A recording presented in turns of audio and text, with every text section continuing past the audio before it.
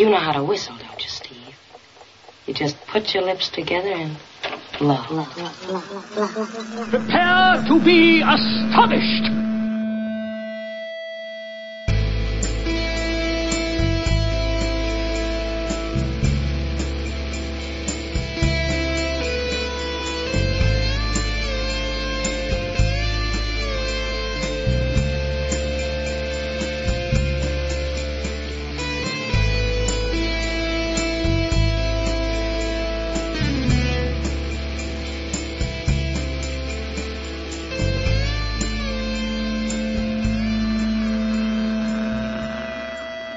Hello and welcome to Headline This. How are you guys doing? This is a special episode, a bonus episode if you will, for Headline This, where I'm going to be pulling episodes from Over and Out and putting them into Headline This. This one's a merge of two episodes where I have conversations with Matt Fittis about his fascination and obsession with the character Freddy Krueger and the Nightmare on Elm Street series. This is right off the back of the Lee Thorne episode, so it's nice to be able to put this out there, to merge it all together as a part of that entity. This first episode that we're pulling over from Over and Out was dated the 2nd of November 2011, and concerns the franchise, the horror film franchise, and Nightmare on Elm Street. Let's go to that first.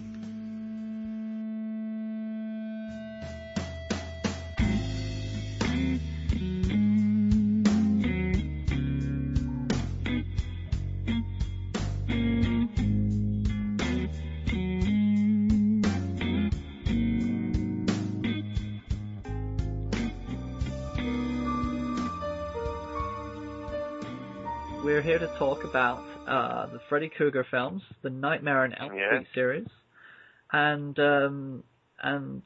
but first of all, tell us who you are and where you actually are from, where you're actually hailing from right now. Okay, I'm Matthew. I'm 34 years of age. I originally come from Boston. Yes.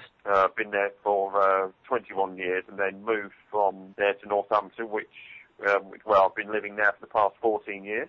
Married with a teenage stepson and a teenage daughter. Great. Sounds like a busy little household you got going on there. That and the hamster as well. And the hamster as well, but... Well, the hamster's not mine, it's my daughter's, but... Well. So tell us about your first experience of watching A Nightmare on Elm Street. Now, this actual interview that we're conducting now is actually on an anniversary, isn't that right? Yes, it is. It's the 27th anniversary of the original film's release in the US. 2nd of November 1984. It played, I can't remember how many screens it originally played at the time, but I remember one time it was posted that 55% of the market played. It had taken well over $14.5 million, which is pretty good going considering that the budget of the film was $1.2 million. Very small. And the hard time that Robert Shea of New Line Cinema got to getting the money together to make the film, which we'll go into at some point in this interview, that in itself, if you pardon the pun, was a nightmare. But I'll say more on that later. But as I say, for 1984, I mean, it being a pretty low budget film, to rake that amount of money in that short amount of time was pretty good going, and the film actually went on to make over $26 million at the US box office. I don't know how much it took the rest of the world, but that in itself was quite a successful film at the time. Yeah, that's a staggering difference, and I think the horror genre has always been one of those genres where it's either been a hit or a miss. Well, to quote what Robert Englund once said in an interview when he was promoting Freddy's Dead over here back in 1992, he said that the horror film itself is treated like the poor country cousin to the so-called A movie, you know, like your big blockbusters of today and that sort of thing. Yeah. In Europe, in the UK, and the rest of the world, it's treated with a massive amount of respect. There are loads of fans out there, not just Freddy or Jason or Michael Myers, but I mean in horror in particular, Yeah. they have a deep respect for it. They can speak, talk about horror with such intelligence. And it has changed over the decades. Oh, it has. It definitely has. I mean, if you look at the horror films from the 60s and the 70s, I mean, you had films like Psycho and Rosemary's Baby in the 60s, like really big horror movies of that decade. You get into the 70s with films like The Exorcist and The Omen. I mean, The Exorcist in itself was a hugely successful film. I mean, it was big budget at the time, and a lot of the stuff that they actually did in that film, I mean, they spent months and months and months filming this, filming the adaptation of William Peter Blatty's novel. And, it raked in the big bucks when it was released just after Christmas of 1973.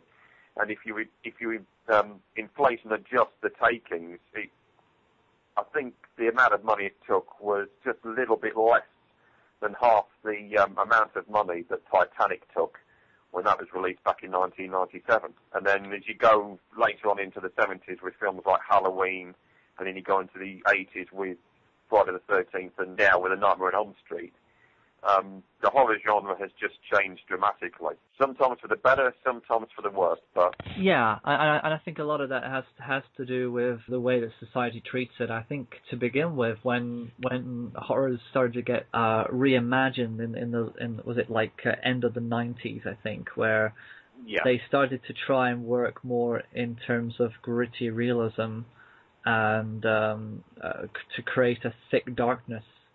It became a known thing that it had to be this raw grittiness that everybody kind of like has to go into the cinema and actually endure it. Well, it's the best form of escapism you can get. Yeah. I mean, there's nothing more exhilarating than seeing loads of people sitting in a darkened cinema screening of a horror film and everybody screaming, jumping out of the seats at the same time at something that you probably think, oh, you're going to predict that this is going to come, but when it hits you, it's like you've just walked into a wall. It's unexpected. My first experience of watching A Nightmare on Elm Street, I was 13 years old. Uh-huh. And actually, the first film wasn't the first one that I'd watched. At the time, I think every kid who was under the age of 18 knew who Freddy Krueger was and was aware of these films. Yeah.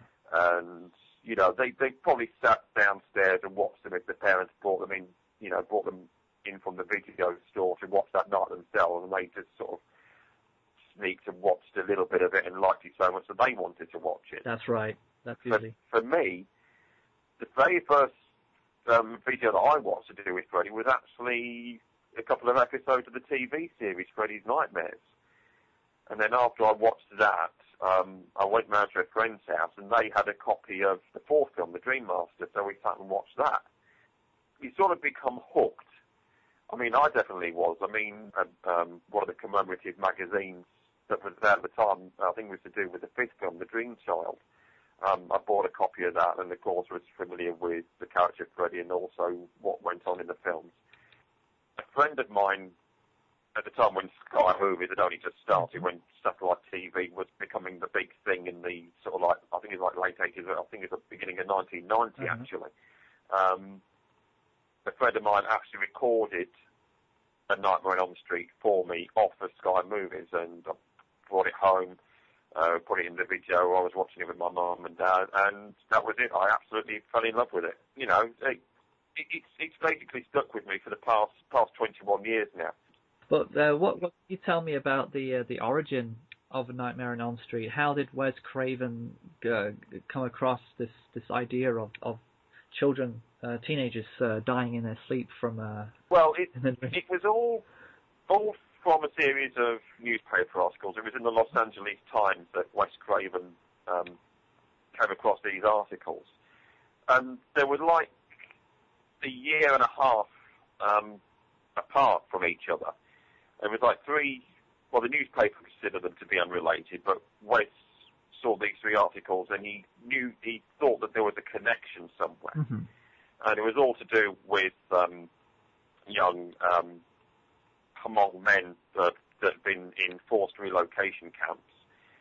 They basically come out of there and moved to like America or whatever. It was basically the time of Pol Pot, the time of Cambodia and the Khmer Rouge and stuff like that. It was all within like the late 70s, the beginning of the early 80s. Uh-huh.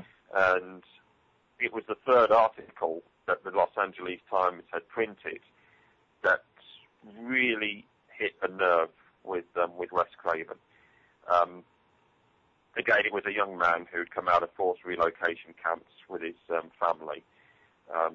His father was a doctor, and the son basically turned around to him and said, "Look, I'm afraid to fall asleep. I'm afraid there's something after me, and I'm afraid that if I fall asleep, I'll die. I won't wake up at all from this."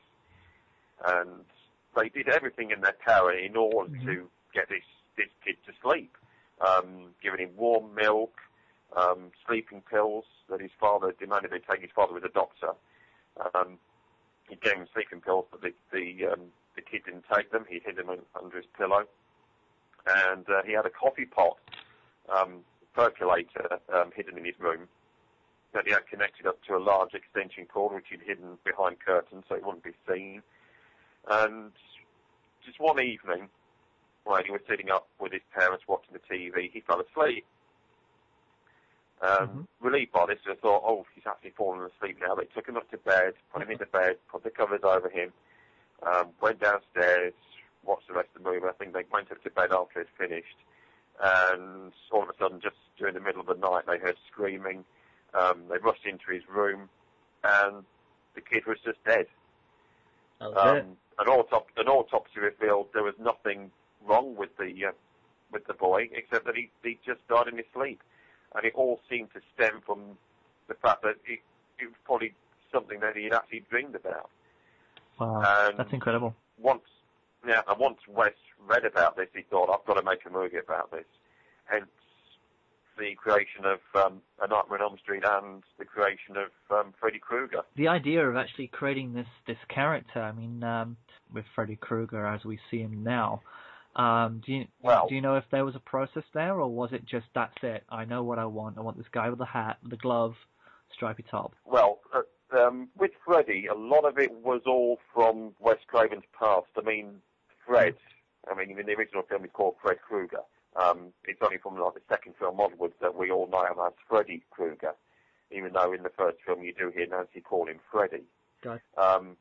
But Fred was the name of a kid who used to bully Wes Craven quite a bit. I think he had the same paper route as him, and he used to bully him quite frequently. Krueger is an extension of one of the characters that Wes Craven came up with for the film Last House on the Left. It's an extension of Krug, the main villain from that film. Gotcha. The hat was similar to a hat that was worn by a drunk who sort of frightened Wes once when he was a kid.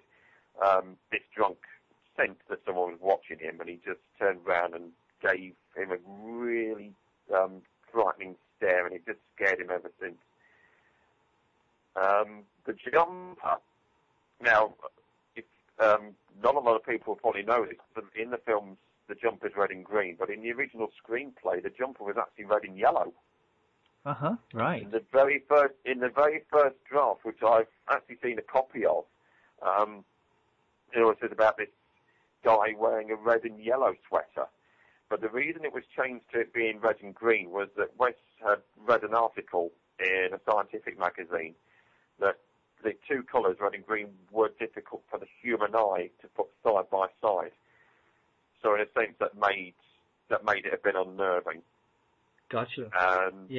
And the weapon of choice, the famous glove, he was going through all different sorts of weapons. What would this guy have? Would he have a knife? Would he have a sickle? Would he have like a machete? Well, say machete, you already had that with Jason in Friday the 13th. But you remember at the time he had a cat, and he saw the cat just retracting his claws or just doing something with his paw. And that was it. That was how the glove was born. And I mean, you just showed people just those three items, the hat, the jumper, and the glove, or just one of them, and instantly they would turn around and say Freddy just like that, because they are such recognisable pieces of his costume. And it's incredible that they're all elements that were all separate in his mind. They all came at different times, different inspirations. And yeah, I mean, that's how it works. You pull in all these different things and you get something, and it is a unique image. I don't think it has ever been recreated. A lot of the other characters we've mentioned, like Leatherface, Jason Voorhees, and even Michael Myers, so they're all played by people that do not say a word in any of the films. They're basically like stuntmen or just lanky, strong, big-build people that are going around. Silent killers, basically. They don't have to say anything. They only have to just turn up and stab. But what gives Freddy such an appeal is the fact that he has a personality. He has a character all of his own, and it's just brought to life brilliantly by Robert Englund. Yeah, and each and every time, it's never been anybody else. It's always been Robert Englund. Isn't that correct? Well, until the remake that came out last year, it had always been Robert. But he was the one that sort of brought the character to life. He sort of brought him to life off of the page once he read it. He really wanted this role. And I'll tell you a really good story about this. The casting director of A Nightmare on Elm Street, Annette Benson, had worked on another film called National Lampoon's Class Reunion. And Robert Englund had actually gone for every single male part that was in that film, but didn't get anything. He got no role at all. Okay. And the casting director really felt sorry, but I think she sensed that there was something there, because she thought it was weird that he kept coming back for all these different roles, that there was something there that made her think, would he be suitable for a different kind of role? And when she was bringing people in for West to interview for A Nightmare on Elm Street, she phoned up Robert's agent, Joe Rice, and said, look, can you get someone down here, to see West for this role? And they said, well, look, I can get him down to you sort of like ASAP. He said, good, get him down here now, and that was it. See, the rest is history, basically. A lot of films are actually rescued by good casting, and I think that the role of a casting director, a casting agent is heavily underrated, and so they don't realize that all these actors and all these actresses who get these roles, who become perfect for the roles, they're actually brought in by these casting people. And yeah, I mean that sounded like one of those stories, that it was her sheer understanding of what was needed for the role. Going after Well, I mean, Wes has said that the casting of Freddy for the first film was a really big deal. Yeah. I mean, if he made the wrong decision, I think the film would just have fallen flat on his face. Having Robert Englund playing Freddy in that film gave the film more strength, and he played it with such evil. I mean, I think, to quote what Wes said, he said that he came in with such piss and vinegar, and he really wanted the role so badly that he just sat. I mean, Robert Englund he's really talkative. I mean, I've met him myself, and he's the sort of person that he takes time out to speak to the fans. He's really down to earth, and he's really with it. I mean, once he starts talking, he's like a locomotive. He just doesn't stop. But on that occasion, he just sat there, listened to what Wes had to say about the role, about the film in general, and that was it. And I think there was something there that Wes saw, that thought to himself, this is the guy for the role. Exactly. And so, when did you actually meet him? How many years ago was that? It was 6 years ago. We met him at Milton Keynes. It was one of these big film and TV collectors fairs they have on. And I wasn't aware of it at the time, but the day that we met him, it was actually on his wedding anniversary. Gotcha. It was on the 1st of October 2005. We all went down there. I think I'd waited for something like 4 hours, and I was not disappointed at all. Great. To be a part of something for so long, but yet still be able to give to the fans after all these years, and still keep it fresh. Definitely. He must get the same questions over and over again, and I bet you he still answers them with the same vigor and intelligence. Well, Yeah, I mean, he still has people come up to him dressed as Freddy and signing bits of Freddy memorabilia. I mean, he signed my poster that I got for Dream Warriors, the British film poster for Dream Warriors, just expecting him to put his autograph on it. And he does a little caricature of himself on the poster as well, which I thought was really nice. That's really good. Because, I mean, well, before he took on the role of Freddy, I mean, he was famous for playing the role of Willie in the science fiction series V in the early 80s. And, you know, I remember him saying at one time in his book that I've got, he said that he was there doing signings for V and the Willie character when Robert Shea came up to him and started talking about, you know, how successful the film is and everything and that. He was obviously talking about A Nightmare on Elm Street. And he said, well, you should see the queues outside, you know, it's really big. And he says, yeah, I'm sure it is, Bob. I think all these people are here for V. And he says, nah, it's for Nightmare. And when he looked, the queue had changed from sort of like the geeky, nerdy type of kids to kids that were dressed in like black leather, all punked out and everything like that. The heavy metal rock type of people. Hey everybody. I'm sorry to just interrupt this interview, but we have a few words from our sponsors. You unlock this door with the click of a mouse. Beyond your screen lies another dimension. A dimension of paranormal events, conventions, and investigations. You're moving into a land of interviews, live chats, and prizes. You've just crossed into ReporterChicks.com. Reporter Chicks, bringing all your favorite haunted locations, events, and faces right to your computer. Join the Chicks, Charlie, Buffy, Danny, and Sarah Thursday nights at 8 p.m. Eastern Standard Time for the hottest paranormal happenings from coast to coast. Only on ReporterChicks.com.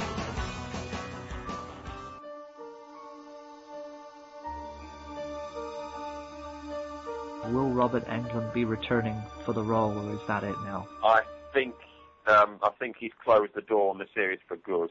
Gotcha. I mean, the franchise has basically been restarted now with the remake that came out last year. You've got a new actor playing Freddy in the form of Jackie Earle Haley, who loads of genre fans know as Rorschach from Watchmen. Now, he did a pretty good job of the role, and I was quite impressed with how the remake was done. I mean, I think it was like a couple of years before the film came out, I was saying to friends, I'm not going to see the remake because I know for a fact it's not going to have the same impact as it did then. And then when I heard that someone else was going to play Freddy, I thought, that's it, I'm not going to see it now. But then I saw the two trailers that were out, and I thought, well, it could be quite interesting. Put a new spin on it. And then I went to see it at the cinema last year, and I was quite impressed with the efforts that they did. Yeah. So. Yeah, and I think when it comes along as a remake, you have to step back and say, okay, well, it's going to happen regardless of my liking or not liking of it. Yes, I mean, the least you can do is watch it and see for yourself, and sometimes you're pleasantly surprised. Yeah, you look at the classic horror films that have been remade. I mean, Psycho, I've not seen the remake, no intention of seeing the remake. No. Of course, you had the Texas Chainsaw Massacre that had been remade in 2003, and then they brought out like a prequel story, and then there's a new one that's coming out in 3D next year. Mm-hmm. So I think it was only a matter of time that until they got their hands on A Nightmare on Elm Street to do their own version of it. Exactly, because it's remake heaven out there at the moment in Hollywood, and I think that they've found a nice safe haven in there to just keep on regurgitating stuff that's already been successful.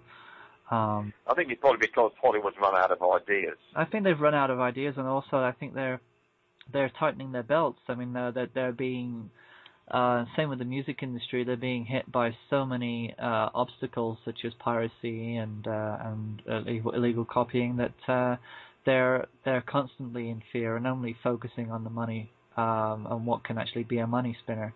Music these days, I don't think you can get anywhere without actually finding a song that is just designed to make money. So unfortunately, that's how it is, and I think that you can probably find nowadays with people having their own video cameras at home, and a lot more independent teams of amateurs are actually going out there and working some pretty incredible original stuff. So, oh yes, that's true. But as long as they sort of take their influences as what's from out there now, yes, and try and sort of like create their own version of it without sort of plagiarising what's there already. Exactly. Well, I was going to say about the in the terms of how they got the money together to make the films. I mean, at the time, New Line Cinema were basically a distribution company. They were a 16mm distribution company based in Lower Manhattan, New York, long before they moved to Los Angeles and Hollywood. And it was basically run by two people, Robert Shea, who's like the chairman and the founder of the company, and Sarah Risher, who was the co-producer of the first film. And when the script for Nightmare came to him, he was really taken by it, and he really wanted to make this film. The only problem was he didn't have any money at the time to put in as part of, for the budget was concerned. Yes. So he had to get money from outside sources. I think he even borrowed money from friends and family as well. But he was looking for the real major investor, and one of the companies involved with the film, Smartec Pictures, were going to invest $1 million into the film. They were going to advance him $1 million to put into the production. So I think like a few days later, after they just turned around and said they were going to drop out of it. So Robert was back to square one. And Wes remembered one time he said that when he looked at Robert Shea's fingers, his fingernails, he could see that he was really digging into them and they were really bloody. And I think it dawned on him then the actual stress and strain of actually getting money together to make a film. But he managed to get it in the end. He made a deal with a major home video distribution company in America called Media Home Entertainment, and a guy called Joseph Wolf. He was one of the executive producers on A Nightmare on Elm Street. Yeah. And he said, look, you can take over the whole film if I can't get my commitment together the next 3 or 4 weeks. He then managed to go back to the guy who ran Smartec Pictures and browbeat him into putting forward the last remaining few $100,000. Yes. And got the film made. But he just hated the process of getting that together in order to, get the film made. And it nearly didn't get made. It nearly didn't even get shown into the cinemas. Because the lab that was processing the negatives at the time to get the films out to the cinema, get the actual film reels out to the film theatres in America to play them, they turned around and said, you're not going to have the print unless we get paid. And again there, he managed to find a way, or he actually made a deal with the lab that was processing the prints in order for the films to be shown onto the screen. And he did a good job that he did, or else, we wouldn't be sitting here now. There wouldn't be loads of people around the world, watching these movies, talking about them, for the past 27 years. So it's a true testament to him getting it out there, because he believed in it so much.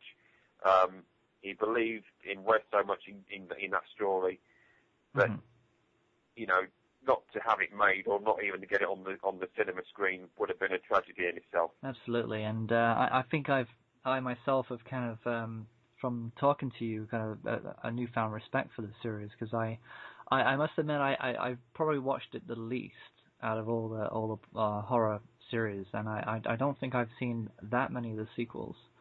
So it's certainly something that I'm going to pick up and take a look at one by one. It's surprising the number of people that I've spoken to as well. In fact, one of the people that I work with, he's not even seen one. I mean, let's say these films have been out there now for, like I say, for the past 27 years. Yeah. And it's amazing how many people have not actually sat down and watched one. I mean, they've been on the TV, goodness knows how many times. They're available to buy in the shops. I mean, the first 7 films have now finally come out on Blu-ray in a box set. So, people can now watch them in glorious high definition. So the picture and the sound quality is going to be absolutely fantastic. Needs to come to them in their dreams, maybe. Well, yeah, that's true. That's probably why. But yeah, it is one of those movies that, because you always hear about Halloween around Halloween time, because Halloween is Halloween. Friday the 13th, there's several of those every year, Friday the 13th. But, I think Nightmare on Elm Street doesn't actually have its own holiday or a place in the year. Usually Halloween kind of picks it up somewhere, and people, of course, get into the get-up, but I think... Well, it's funny you say that, actually, because 20 years ago, the day before Freddy's Dead the Final Nightmare was released in the States, it was released on, you got to believe this date here, Friday the 13th of September 1991. Yeah. The day before it was actually declared Freddy Krueger Day in Los Angeles. Gotcha. Because the series was meant to be coming to an end after being around for 7 years, that they sort of had, well, it wasn't actually considered like a national holiday, but it was an entire day devoted to this popular character, this now popular horror icon that had been, around during like the latter half of the 1980s and the beginning of the next decade, the 1990s. Yeah. Of course, like the first 5 films, plus 2 seasons of the TV series Freddy's Nightmares, before Freddy's Dead came out, that they did like a massive celebration. And again, it just shows how much love and respect the fans have got for these films and for that character. Exactly. And I think whatever happens in the future, that they'll still have that fan following, and at least, the movies will forever be immortalized on whatever disc is available to buy them on. So that's the thing. At least it's out there. It's not going to I'm just hoping that in a few years' time, they say in 3 years' time, because in 2014 it's going to be the film's 30th anniversary. They have one really massive celebration. Yes. Have all the films being shown in the cinema on the big, where they should be, on the big screen. For me, it would be an absolute dream, because I would love to see the original film on the big screen and actually, sit in the dark room with loads of other people experiencing it. A real fan experience, like they did for Star Wars. Just have a complete marathon. Well, to be honest, I think you're in a position now where the social networking doors are wide open. I think the more people who actually voice that, the most likely it's going to happen. So, yes. Let them give in to the social network peer pressure, I say. Yeah, that's the only way forward now. That's the way it always goes. So I think in 3 years' time we can always, if we're still doing a podcast, whatever we're going to be doing, maybe we can also pick up the call again and have our own celebration through podcast. Yeah, by which time my hair has probably got more grey and I've probably lost a few more brain cells. Yeah, you never know. I might have something screaming in another room, other than my wife. Bless her.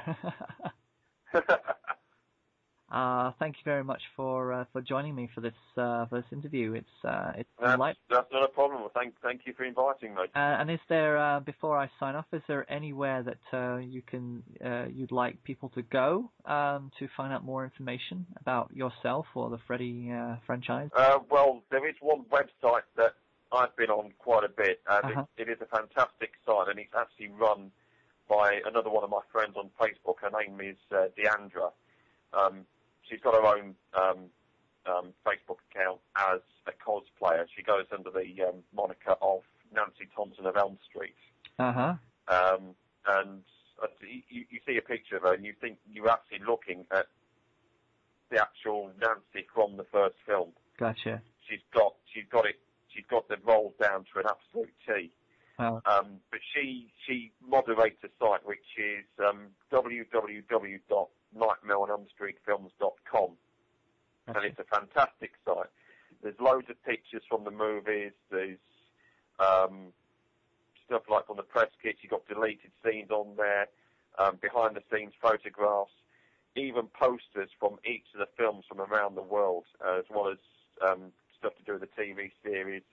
The downloads, like you can download the trailers or even TV spots, even other like different trailers from America to do with the films as well. It's a fantastic site and really worth actually looking at. Great. Okay, that sounds like a good link. And one more as well. Another friend of mine on Facebook, funny enough, was actually in one of the Elm Street movies. Leslie Dean, she played Tracy in Freddy's Dead the Final Nightmare. Now, if any of your listeners are massive music fans, let me point you in the direction of Scary Cherry and the Bang Bangs. Now, I was pointed in their direction by Leslie herself. She's the actual lead singer, and she goes under the pseudonym of Scary Cherry. Well, that's Scary Cherry and the Bang Bangs, right? Scary Cherry and the Bang Bangs, yeah. They've got an EP that you can get on iTunes, gotcha. As well as a single on there as well. The single's called Cherry Bomb, and the limited edition EP is just called Scary Cherry and the Bang Bangs. There's 5 songs on there, and they're all written by people in the band, and it's well worth listening to. She's got a really unique voice. I think I remember posting on Facebook one time that she sounds a little bit like Debbie Harry from Blondie.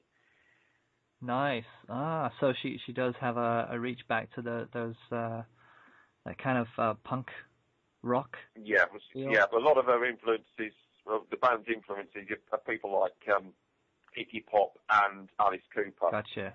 As well as a few other things as well, but they have got their own unique sound, and it is really, really good. I do recommend it. Yeah, so you heard it, guys. You've got the Nightmare on Elm Street film website. There'll be links on the website as well for that. I'm sure you can find Matt Fittis on Facebook. I'm sure I'll be more than happy to have you follow him. Unless I follow you. unless he follows you first. And there is a big community out there for the Nightmare on Elm Street films, and I'm sure that Matt also contributes to those as well. And of course, don't forget to check out I've forgotten her name already. Cherry and the Bang Bangs. Scary Cherry and the Bang Bangs. And don't forget, they'll find them on Facebook as well. Don't forget to check out Scary Cherry and the Bang Bangs. So there we have it, folks. That's Matt Fittis, and that is A Nightmare on Elm Street. And I hope you all sleep well to this one. Thank you very much for calling in.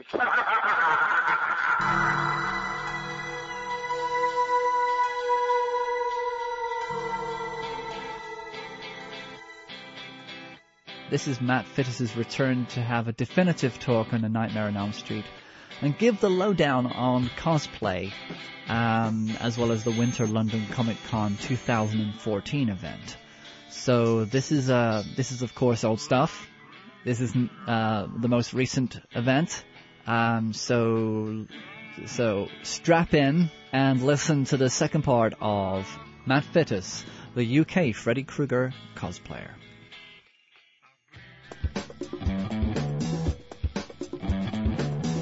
Before we get to the interview with Matthew Fittis, our guest for today, I would like to tell you about Marnie Creations. Marnie Creations is in its 3rd year, making all kinds of jewelry, from dress, vintage, to gift ideas ranging from beaded bookmarks, keyrings, bottle cluster charms. That is something that you ought to have a look at. You can adorn any gift bottle with what looks to be like a gorgeous cluster of grapes draped down from the bottleneck. It makes every bottle look worthy of a centerpiece. A fantastic gift idea. What else? Oh yeah, Christmas decorations. Personalized wooden hanging tree decorations, beaded to your specific requirements. If little Bobby wants to have his own tree decoration, he can have one. It's fantastic. You just can't beat that.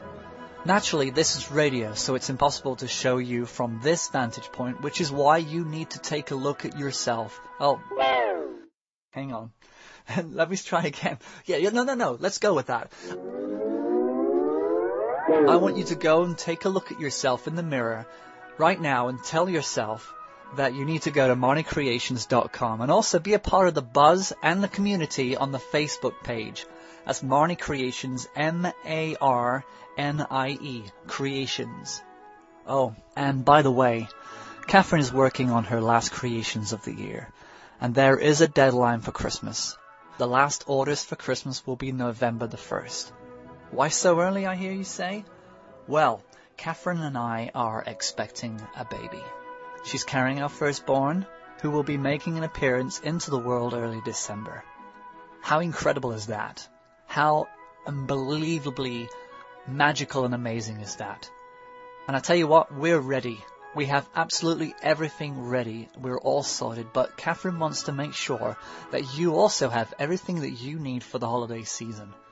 I've got to say, she is prolific. Catherine is skilled and she loves to find new ways to make people happy with the things that she creates. So remember, November the 1st, folks, last orders for Marnie Creations, MarnieCreations.com. Well, we've got Matt Fittis back on the show. This will be his third time. Matt is a mega fan and dedicated follower of A Nightmare on Elm Street series, with particular focus on the larger-than-life, prolific dream stalker, Freddy Krueger. I had to read that. Could you tell? Should I say that again? Would it sound better if I said it the second time? Second time's always better than the first, right? Okay, Matt is a mega fan and dedicated follower of the Nightmare on Elm Street series, with particular focus on the larger-than-life and prolific dream stalker Freddy Krueger. So that sounded better. That was so much better. I know what you're thinking and saying to yourself, we've been here before, but as I mentioned, I want to give Matt a chance to be heard with the best sound quality available at the no-budget end that we're working with. Out of all the shows that we've done before, the conversation with Matt Fittis was plagued with technical difficulties. So think of this as a reboot. And also we're going to talk about cosplay. Now, I'm new to the idea of cosplay. I'm not really a cosplayer. Through several friends, however, Matt, who is probably one of the most frightening and convincing Freddys you'll ever meet, it's fantastic. It really is a transformation that is worth looking at.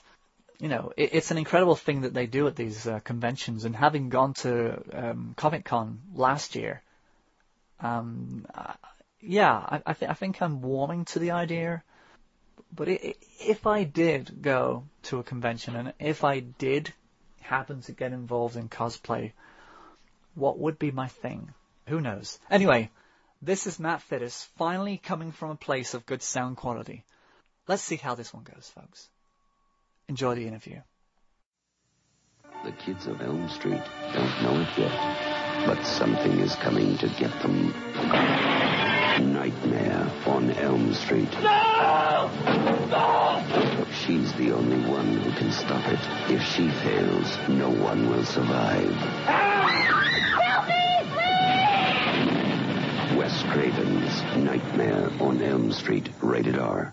It's hard to believe it's coming up to 3 years since we did the very first podcast. That was 2011. And there again we were talking about A Nightmare on Elm Street, because at that time it was 27 years to the day that it was released. Now it's coming up to what is considered to be a really big milestone for the series. It's going to be 30 years old next month. There's been lots of events sort of like around near enough that time. I know that Robert Englund made his very final appearance in the Freddy makeup in August of this year at a horror convention in Chicago, much to the delight of the fans over there. And the makeup looked absolutely fantastic. And to actually see him there in the photos, in the makeup for the very last time, it was quite emotional for the fans. Because they've all been saying, we'd like to see him in the role of Freddy again, we'd like to see him do one more movie. As much as he would like to do it, and he has admitted he has one more film in him, he's now not at the right age. You know, he's in his late, he's 67 now, and to go to film each day and having to put the makeup on each day would be taking too much of a toll on him now. So for him to make one very final appearance for the fans in Chicago, August just gone, in the Freddy makeup, which was designed by Robert Kurtzman, who worked on a couple of the Freddy movies, was pretty much, to pardon the analogy here, a dream come true for the Nightmare fans. When it comes to the films itself, there's only so much you can really do, I think. It's more the case of coming up with fresh ideas. I mean, I think they pretty much exhausted every idea that they had when they made Freddy's Dead: The Final Nightmare in 1991. Basically, it was a film where we'll just throw all the ideas in that the fans would probably like to see, like, what would Freddy's dad be like, or, did he have a family, which they showed in, like, flashbacks and everything, which sort of ended the series in a way that you thought to yourself, well, hence the title, The Final Nightmare, at the end of it. Yeah. But then, of course, you had Wes Craven's New Nightmare come 3 years after. With that fresh new angle, completely different. But that was a standalone movie, in my opinion, and also a very clever take on the whole Nightmare series. The Serpent and the Rainbow. The People Under the Stairs. Last House on the Left. A Nightmare on Elm Street. Wes Craven, the master of horror, returns at last with a frightening new twist on terror. Wes Craven's New Nightmare, rated R. Starts Friday, October 14th. This one was so cleverly well done and well thought up by Wes Craven, in a way to bring Freddy back by having him invade the dreams and stalking the people involved in the making of his films. Yes. Because basically the line that Wes says in the film is, now that the films have ended, the genie's out of the bottle. Yeah, exactly. What he's doing is he's invading the real world as an ancient demon who has gotten so used to being in the form of Freddy that, he's taking on that persona. It took it to another level, and I think that with Wes Craven's ability to think outside the box, he was in a very good place back in, was it 1994? He started writing the script, I think it was late 92, early 93. Right. They started filming it towards the back end of 93 and finished up doing whatever bits he needed to do at the beginning of 94, ready for an October release of that year. And then two years later, he made Scream. So. Well, yeah, a lot of the fans have said that New Nightmare is a precursor to the Scream films. Yes. And a lot of them have said that if Wes Craven's New Nightmare hadn't been made, we wouldn't have Scream. Or maybe if it wasn't successful as it was, it probably wouldn't have been Well, done. box office for that was actually pretty lukewarm. It only made, on its release, $18 million. Mm-hmm. But it got such an appeal once it was released on DVD that it has become a really firm, a really strong favourite amongst the fans. I mean, it's a film that I have championed on many occasions on Facebook, which leads me to a rather interesting story on how I acquired the Freddy glove, which I've now got. Mm-hmm. I was looking through some posts in one of the groups to do with Freddy on Facebook, which I belong to. And there was a girl on there who turned around and said that Wes Craven's New Nightmare is a spoof of the first film. Now, when I read that, I just fumed, because I thought, no, this girl does not know what the hell she's talking about. I know for a fact it's not a spoof. I sort of laid into her and said, it's not a spoof. You don't even know what the meaning of the word spoof is. No. I was say, yes, it is, and I was saying, the reasons why and that sort of thing. And a lot of my other Facebook friends had seen this argument, started joining in, defending me, up to the point where someone was saying, you don't want to mess with him, he knows his Elm Street. To a couple of minutes after, and I get an inbox message from one of my friends over in America saying, that he'd seen the argument, seen how passionate I was in regards to the film and with the series and that sort of thing. He then turned around to me and said he was going to be building my very own Freddy glove for nothing. Now, considering these guys build these gloves and sell them online, or especially on eBay, and that they do go for quite a lot of money. Yes, yeah. Me to get one for nothing, I thought I felt honoured.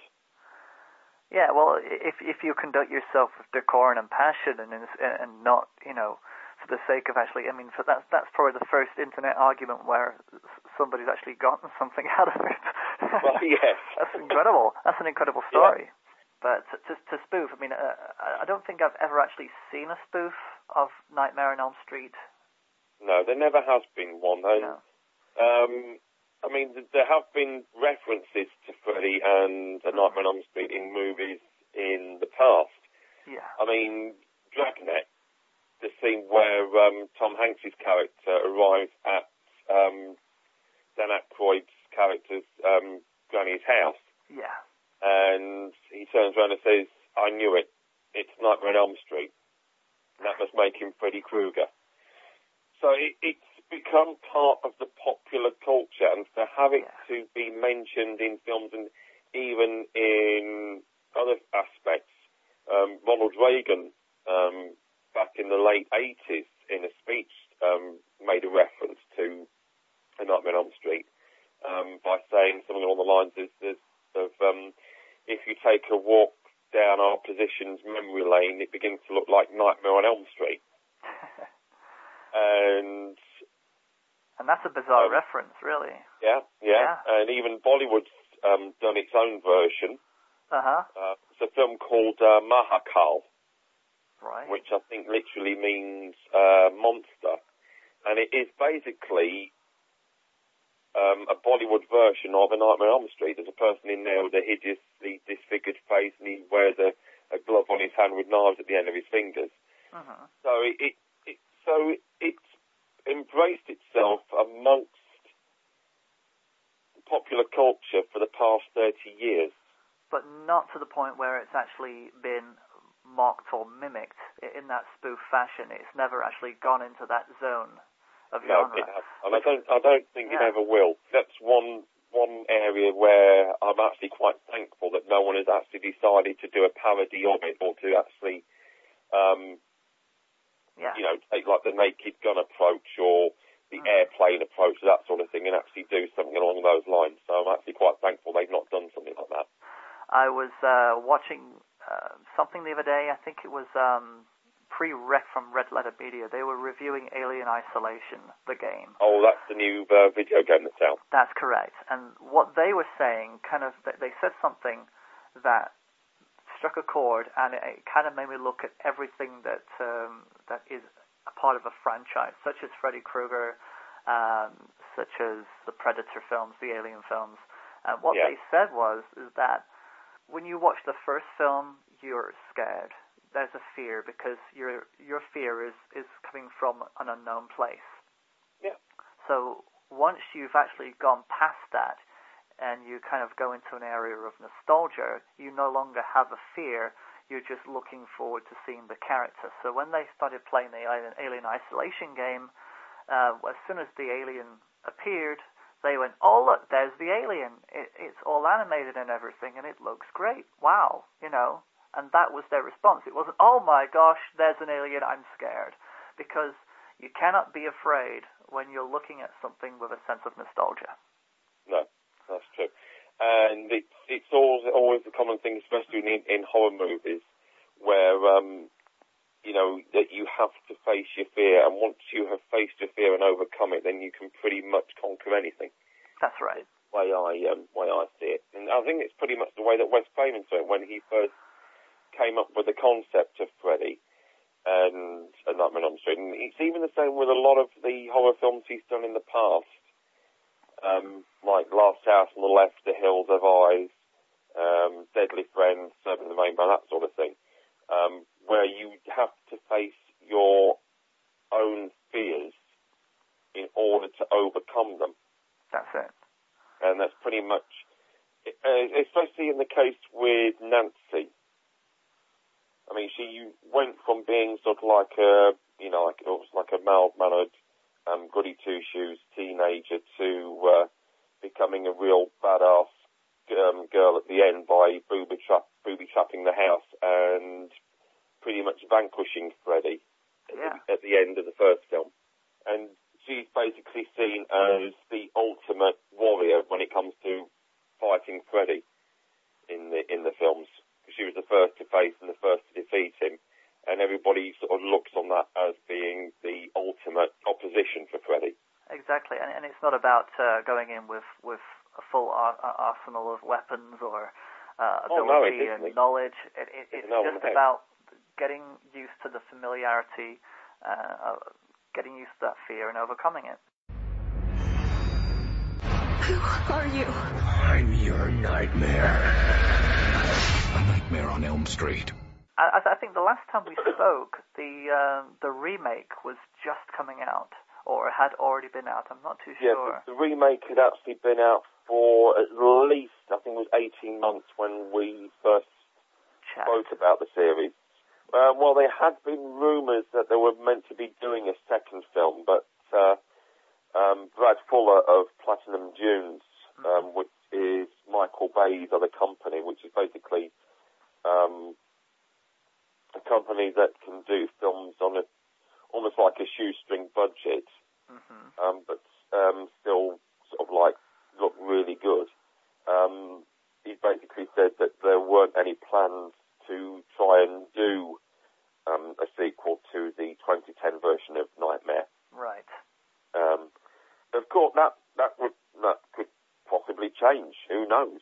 Do you feel as though that the remake is a part of the other Freddy films, or does it begin and end with Robert Englund? That's pretty much a question what all of the other Nightmare fans have been asked in the past. And the way I see it is this. The Nightmare films that Robert did is its own franchise in its own right. Yes. You've got 7 films that have been around for up to that point, the first 10 years, from 84 to 94. Then, of course, you had Freddy vs. Jason, which made its appearance in 2003. Now, that film was 10 years in the making.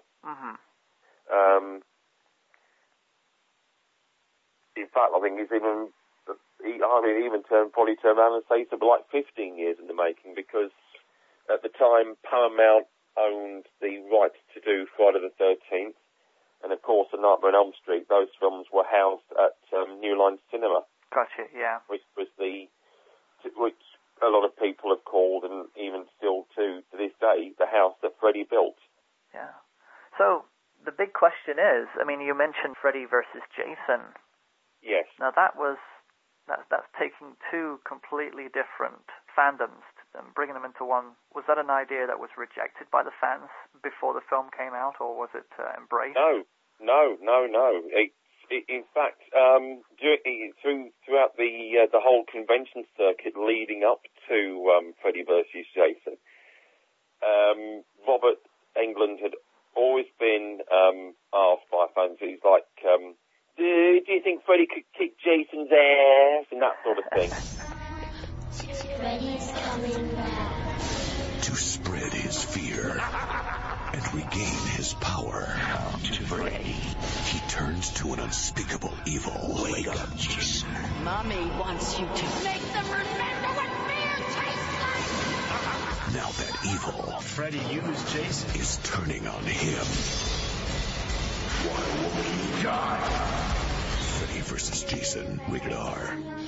There had been so many ideas floating around as to what Freddy versus Freddy versus Jason would be, and I think it was like 17 or 18 scripts that were floating around Hollywood at the time, and a lot of them were like retreads of an idea of like a cult following called the Fredheads.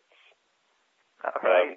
That were sort of looking into trying to bring Freddy back somehow. And I don't really know like the ins and outs of what was actually being put in the script for that sort of thing, but that was one sort of like main idea that was being used and floated around at the time. I think there must have been about 10 or 11 scripts that had that idea sort of floated around and that sort of thing. So you had Peter Briggs, who came up with the idea for, I think it was the Alien versus Predator, the graphic novel, whatever it was at the time. It wasn't the film that he came up with the idea with. I think it was the graphic novel storyline that he came out with around about that time. So, and Ronald Moore and Brandon Braga, who were mainly part of the Star Trek universe, they were involved especially with Star Trek The Next Generation at the time. They had even come up with an idea. Fair enough. and a lot of them weren't actually that good. It needed to have a script. They needed to have ideas which were faithful to both the Nightmare mythology and the Jason mythology. And the script that was eventually accepted and then filmed was one that I would consider to be the one that fans were really pleased with. That does surprise me. Yeah. Yeah, and the film I thought was really, really good, really, really clever, really thought out. I mean, one of the things that Robert always wanted to see was what was like inside Jason's head. You know, what would Freddy be like in Jason's nightmares, that sort of thing. You can actually see that sort of happen in the film, and it's really, really clever, really thought out. And the fight at the end, I mean, even to this day, in my mind, there is no real winner at the end of that movie. Freddy doesn't win, Jason doesn't win. There's no outright winner. Well, that's kind of satisfying in a way. Yeah. Yeah. Yeah. Because there was meant to be one idea poking around, I think it was about in the year 2000, where there were supposed to be two different endings. Right. And basically, whichever version of the film you saw would have a completely different ending to someone say, oh, Freddy won, and they say, oh, no, he didn't, Jason won. They would tag on they would have tagged on whichever ending they would have wanted to put on, so like the fans would have seen like a completely different film at the end, as opposed to what the other fans had probably seen. So that would have been rather interesting. But that's the future handled.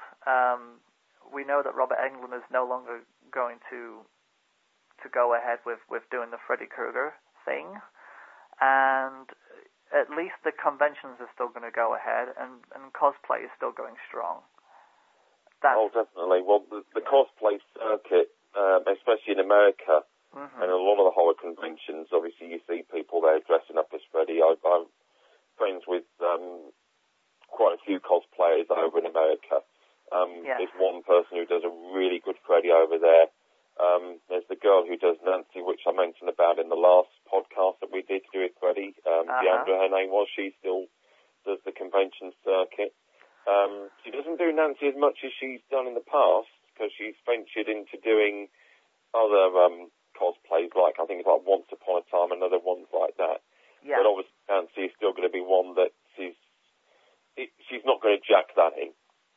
And there's another girl who I'm friends with called Taylor Bursky, who goes around as Alice, who was the girl who vanquished Freddy in both Nightmare 4 and Nightmare 5. Gotcha. And she's pretty good as her, and she's also done other cosplays. I mean, she's ventured into doing Buffy. And that now, so. So is there kind of an etiquette when it comes to doing cosplay? I mean, if you are all, I take it all Freddy fans kind of talk to each other, that they're very aware of each other, so... Oh, we are. I mean, depending on the things that people like, I mean, like Star Wars, Star Trek, Doctor Who, and that sort of thing, you're always going to have those people sort of like being like a close-knit community with each other. Yes. But I think the only difference with the Nightmare community, and especially the people that cosplay Freddy and even some of the other characters from the Nightmare films, like the ones I've mentioned about already, is that there is not the bitchiness and the bullying that tends to go around at a lot of the other cosplay circuits and the likes of Doctor Who and Star Wars and Star Trek and that sort of thing. it's almost like they seem to be going at each other's throats, and it's almost like a war with them, and it's not on. That doesn't seem right. No, it doesn't. Which is why I always feel, especially when I've befriended people on Facebook that like the Freddy movies and that sort of thing, and I always turn around and say to them and say, we Freddy fans look after our own.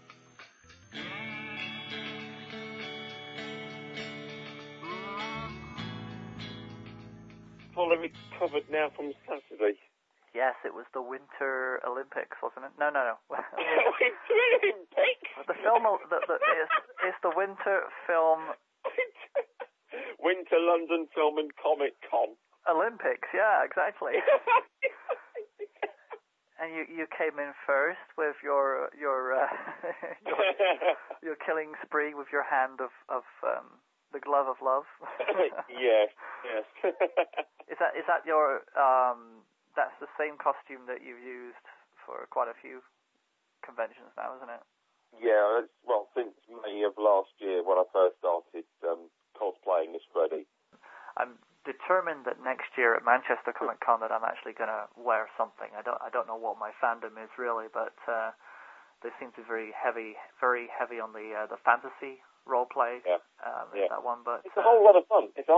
Yeah. And it helps. I mean, if it's a character that you really like, or it's a particular aspect of whichever fandom it is or that sort of thing. That you really like, you get really immersed in it. I mean, with me especially, once I put on the mask and the hat and the glove and that sort of thing, I sort of instantly become Freddy. In a good way, not in a safe way. That is put to one side. Freddy is in the forefront. Gotcha. When I go around, I try and walk like him. I try and get the mannerisms right. There have even been occasions where I have unnerved them to the point, unnerved them by doing the laugh. I have actually, sorry, that's my daughter in the background. I have actually done the laugh to the point where one girl, the first time I did it, which was in Milton Keynes in May last year, she actually ran off because it was that frightening. It was actually that frightening. And I thought, this is definitely a winner. You've got it. I mean, it's like a second skin. Because you've also said that you're not going to be Freddy for much longer. No, let me just clarify that. When I put that post up on Facebook, I hadn't actually made it clear to people that Saturday just gone was the first of 4 final appearances as Freddy for this year. For this year. So he's not going away in the trunk yet. No. Okay. No, Freddy. My appearances of Freddy are still going to be going ahead into next year.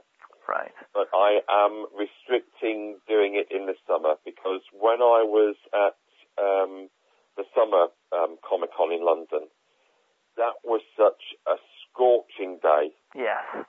Yeah, it's almost like being in your own sauna wearing that mask. I mean, it was like 25, 26 degrees outside, and the place was packed as it was already because they had such a high-profile guest in the form of Stan Lee at the event in July. And it was absolutely busy. In the first 2 hours in Earl's Court 2, the place was ramming. Gotcha. It was absolutely ramming. So what would you be in the summer? I'm guessing. I'm going to have. Shall I guess? You can guess if you want. It's going to be James Bond, right? Well, he's making his debut in Milton Keynes next month. I'm doing both days of Collectomania, which has been going on for so many years in Milton Keynes now. Freddie is making his penultimate appearance there on the Saturday, and then I'm debuting my Bond cosplay on the Sunday. Well, I think we've covered a lot. There's one question I do have to ask, and I've just seen the picture on your Facebook page. Yeah. You lost your hat, and you were trying to pick it up with a selfie stick. Is that right? Oh, that was funny. Did you get it back? It was while we were queuing up Saturday morning to go into Earl's Court 2. Gotcha. And I had just put my mask and hat on, I think it was about 7:45 in the morning, and I didn't even feel the wind, but then I soon felt that something wasn't there, and then I noticed that my hat had blown off. And it was old Freddie's hat blown off, and it had blown onto the net that was above the car park. Oh, that was lucky. Well, yeah, but I was thinking, how the hell am I going to get my hat back? And I was thinking, has someone got anything that it can use? And there was a person there who had actually taken a little bit of a video of the queue outside while we were there lining up. He said, you borrow this if you want. So I got hold of the stick and grabbed the hat as much as I could, got it to the wall and sort of like dragged it up the wall to get it back up again. And there was about 5 or 6 people actually taking photos. I think it was their highlight of the morning. Anyway, I'm going to do a shameless plug now. Yeah, okay. I think we're about time to wrap up. So you do your plug. Yes. Now you've seen my page on Facebook, not my profile, but my page, which is actually linked to my profile. I only set this up. I think it was the February or March of this year. I mean, it is. I mean, it's my name at the start, but then it's followed by the UK Freddy Krueger cosplayer.